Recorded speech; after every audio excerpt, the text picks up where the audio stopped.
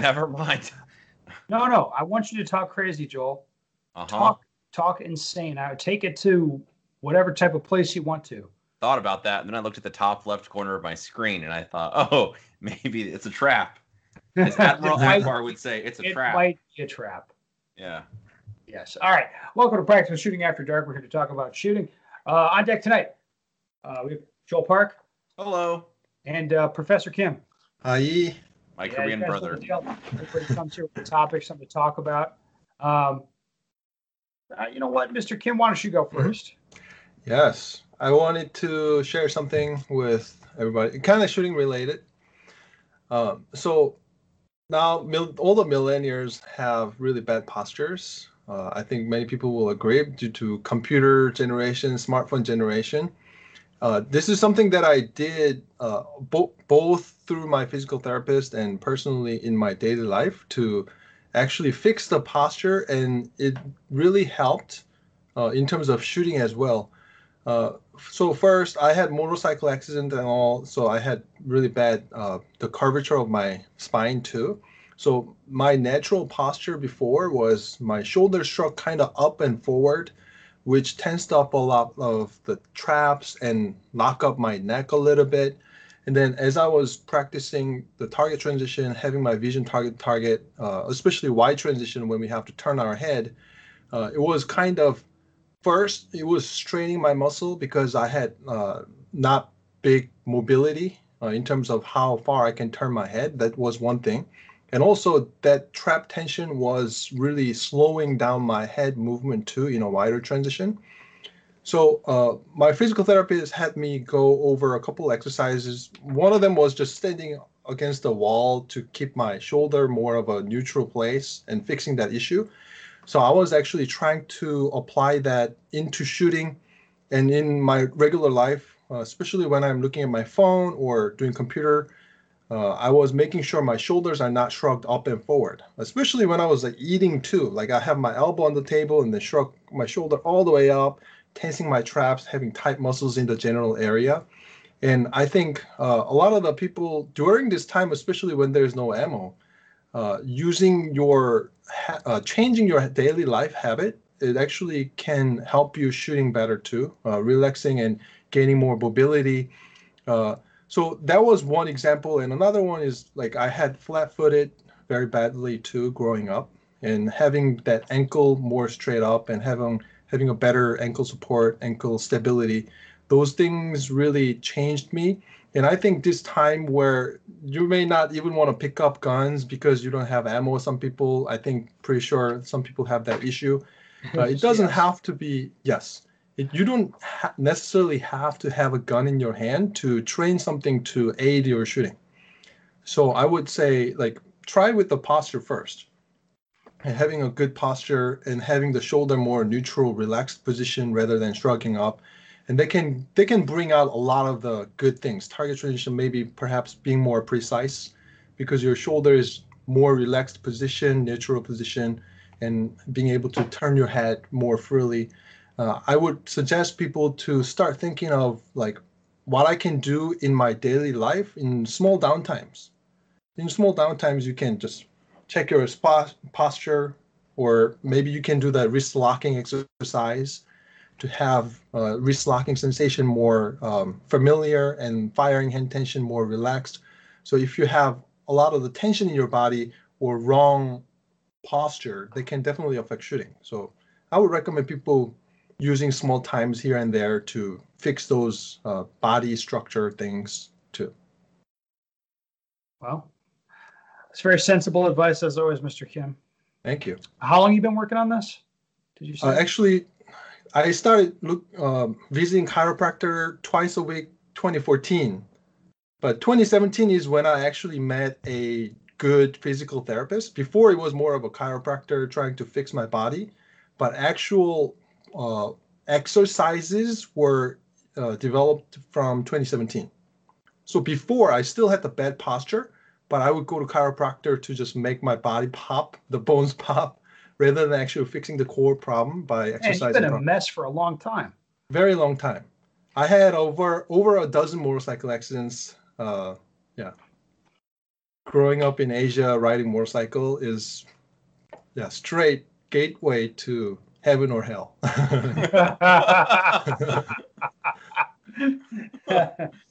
Well, Yeah. Kim, to put you on the spot a little bit, I remember hearing in an interview something like you were researching even how to run correctly. Is that right? Am I remembering that Yes, correctly? that's Yeah. one thing too. Yes, That's pretty incredible, like how far you've came. We thank you. call him the professor, man. That is why we call him the professor. He's always paying attention, always learning stuff. Yeah. Well, you want me to go now, guys? Yes, please. That sounds good. Well, I think this maybe you guys are in a similar boat. I got to start shooting live fire this week. Hmm. Isn't that amazing? That is excellent. Yes. Tell me more. Well, it's actually early in the year for this, to be honest. Typically, it's mid-April when I can start shooting outdoors, and it's nice. So I've gone, I don't know, 5 months probably without getting to train properly. And that happens every year, and it's very nice to get out and shoot again. So I got to do all those fun drills that you would do if you're learning to get acclimated to recoil again. Mhm. Sure, you guys know what I'm talking about. Tell me more. So, like gun handling, like standard exercises, marksmanship fundamentals.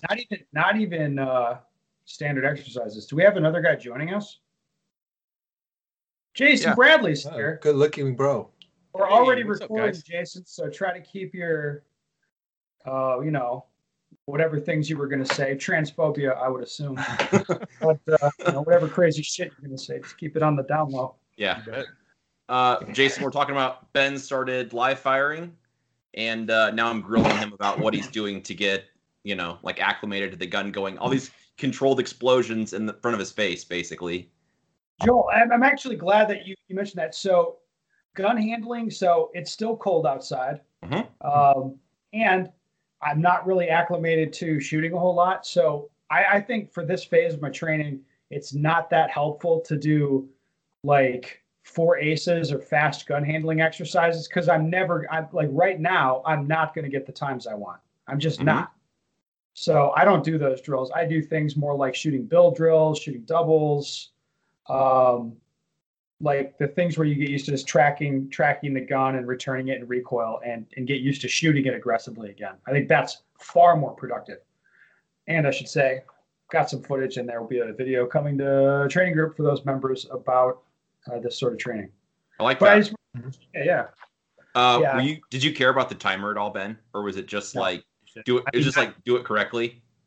It's the timer's there as a reference to make sure that I'm shooting, properly fast. So like a 7-yard bill drill, like we know what those times should look like, and the timer is a useful tool to make sure that you're shooting fast. But yeah, it's good. It's every year I go 5-6 months without getting to train, and it kind of sucks. And then this part of the year, I'm never where I should be, that sort of thing. As a side note, it makes me really happy that I don't have to worry about production nationals, because if I was fucking around trying to get a flashlight attached to my gun and get a new holster in the middle of all this, I would be really pissed. That's just an aside. That makes sense. It was 50s here today, and it rained most of the day, so it's excellent shooting weather here too. Well, it was 50 when I was out shooting. Oh, I can deal with 50. That's fine. I agree. Anyway, enough of me yammering. Joel, why don't you hit your topic, and then Jason can be our last guy. Okay. My topic, I want to talk about the Shooter Summit for Training Group. So it's an event we hold. Well, this will be the second. I say an event we hold every year. This will be the second year we're doing it. We're not sure it'll happen next year, right? I hope so. I mean, come on. It's basically no money. It's not for profit. So it's $250, which I guess for 3 days, which isn't nothing. But basically, it's just to cover the range fees, targets, pasters, just the supplies. We'll feed everybody food one night. But basically, like, I'm not paying the instructors. Like Mr. Kim, Ben, Jason's going to be an instructor this year. Like, we're not paying those guys what they're worth, honestly. They're donating their time. It's a sharing of information. So we'll have, I think I've got 11 guys right now. 11 instructors? As instructors, yeah. So like a quick list: Ben, Kim, me, Matt Hopkins, Andreas Yankopoulos, Steve Newell, Mr. Jason, John Anderson, Lane Grease, Mason Lane, and Rob Epifania. Yeah, Mason's coming. So anyway, a bunch of heavy hitters. It'll be 3 days of. There'll be instructor size or bite-sized instructor blocks, so 2-hour blocks where you can sign up for a class with Mason, Ben, Jason, whoever, Mr. Kim, whoever. You'll have downtime, so we'll have drills set up. The drills change every day, so you could just kind of roam around and make your own fun, and there'll be practice stages set up. So, if you want to shoot a bunch of ammo, you can. If not, there'll be classes that are, dry training, how to dry fire. What am I missing? So anyway, it's just like it's a fun opportunity to meet, train with some top guys, meet, other people if you're a training group member. And one thing I think last year, the participants really liked just talking to the shooters, the instructors. So I had a lot of questions that people wanted to ask me personally. And actually, there were a couple people who wanted to work on one of my drill, like measurement drill, so we can go to a bay and just work a measurement drill together. That was a really great time too. I'm glad you brought that up because we're gonna do basically a question and answer block this year. So we put Professor Kim on a bay in the shade, and you just roll over hey, I don't really understand this drill. What's this confirmation thing? I don't understand. And you could pick these guys' brain about shooting, training, stuff you're working on. Whatever. I've been working on this for a while, right, Joel? Yeah, it's pretty awesome. I like it. I think it's fun. Yeah. Well, maybe not organizing is so much fun, but attending. I want to do the measurement drill with Wansik. Yes, for sure. I want to come too. And I don't know if this matters to people, but we've heard some sponsor involving this year too. Yes, go ahead. Oh yeah, I have 2 sponsors. They personally sponsor me, to Walther and KCI. They also stepped in to send us some stuff. So I think everybody will get something out too. Yeah, which would be awesome. Like I said, it's basically a not-for-profit sharing, just information, and it's exclusive only to training group members. So. Yeah, you have to be a member to register for this, and we don't have that many people coming. Right now, it's fairly low numbers. So yeah, the ammo shortage is a real thing. It is. That's a real problem. But for the people going, they'll get even more time with national champions or future national champions. So don't put this pressure on Jason. I want to let people know that if you have ammo issue, you can definitely do a lot of dry training as well. So if you think, I don't have 3,000 rounds ammo or 2,000 rounds, I think average last time people end up shooting close to 1,000 rounds when they participate the practice bay. I think if you are not participating on the practice bay in live fire, I think you can just bring whatever you have and do a lot of the training as a dry fire too. Yeah. Well, I mean, yeah, we've been, we talked about this. Joel and I did that in class. We did a lot of dry fire repetition. Yeah, and it was good. Well, a week and a half ago. Yeah, and people learned a lot by making them, as I say, standing around a perfectly good shooting range, running around with an unloaded gun, you can still learn a lot. So, yeah, if you're a member, even if you don't have a lot of ammunition, you're going to get to go and watch a lot of people shoot and ask questions for not a lot of money in the grand scheme of things. It's well worth it. So, yeah. I mean, right now the numbers are a tiny percentage of the membership, tiny right now, which is sad. It should be. It'd be cool if it was more, but what can we do? I'm sure more people sign up, and if not, that's more fun for us. I'm gonna have fun. Yes. All right. Well, Mr. Jason, what you got on tap? I don't know what y'all talked about before I jumped on, but I've been testing out the weapon mounted light. Oh, baby. Well, I'm so curious to hear about I mean, I have a pretty good idea what the findings will be, but I bet you do. I've tried it a couple times in practice. I even got a holster made for it. I do not see myself running a light. Tell us more. Even with the polymer gun. Even with the polymer gun. I can tell a slight difference, and this is subject to change, but any difference that it does make, I'm more worried about a problem with the light later on.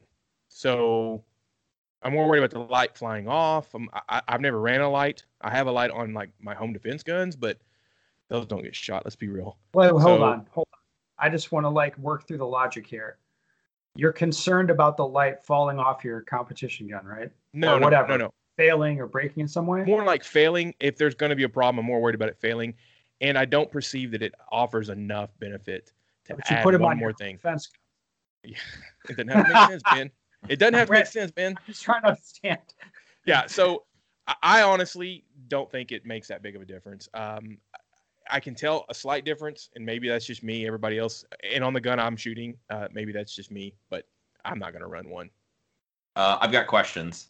Yep. Jason, we haven't talked about this yet. Tell me about target transitions. You're basically hanging a weight off the end of your muzzle. I mean, let's be real. Is it tougher to like with the gun you're very tuned up with?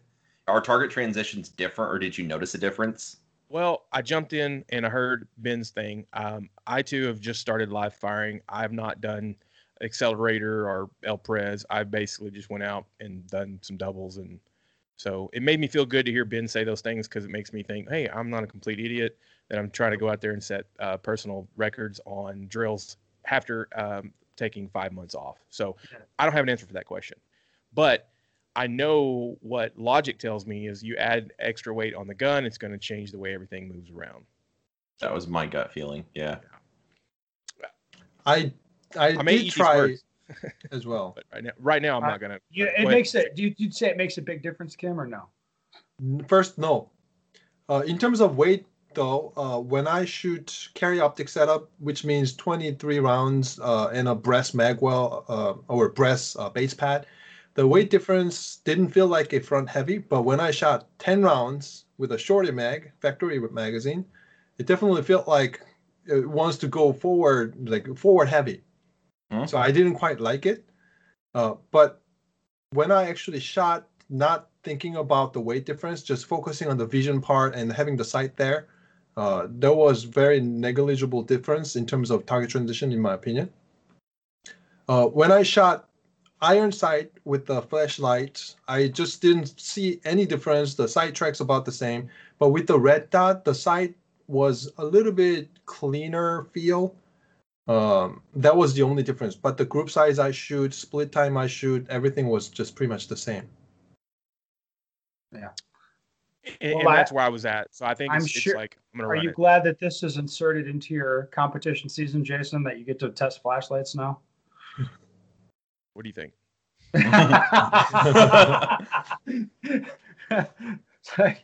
I mean, I know the answer is, well, you don't have to run it, but it's like, no, I have to try it. Let's be honest. No. Like the actual answer is yes, you have to try it because it is a competition and you want your equipment to be optimized. And the people, of course, making the rules don't think that way or understand that or give a fuck. Take your pick. Wait, I don't know. Sorry, not to turn this into one of my crazy rants. Just that never happened. I'm in a good mood, man. It might. I'm ready to start throwing bombs.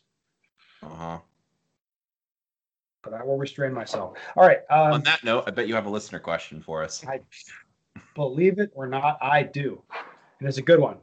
Good day, Ben and friends. And I should say this guy has a .com.au email address, so you know what that means. He's Australian, so he gets to say good day. He said, I have started to get serious about dry fire, and I do about 30 minutes to an hour a day, done in about 2 to 3 blocks. As a matter of interest, do you guys work on just one drill with variations per session, or do you work on a few different drills during each session? What gets you the best bang for your time investment? And I would bet we're all going to have a similar answer on this, but who wants to take it? Well, Kim will just knock it out of the park, and we'll have nothing left to say. So we should put Jason up first. Slacker, so you get to go. So I would say quickly, without knowing anything else about the guy, if you're new, I would maybe limit what you practice. Do one maybe thing. An hour long is a long time to be practicing nothing but draws. But this guy's asking what gets you the best bang for your buck. I like to practice 2 to 3 things. And for how long?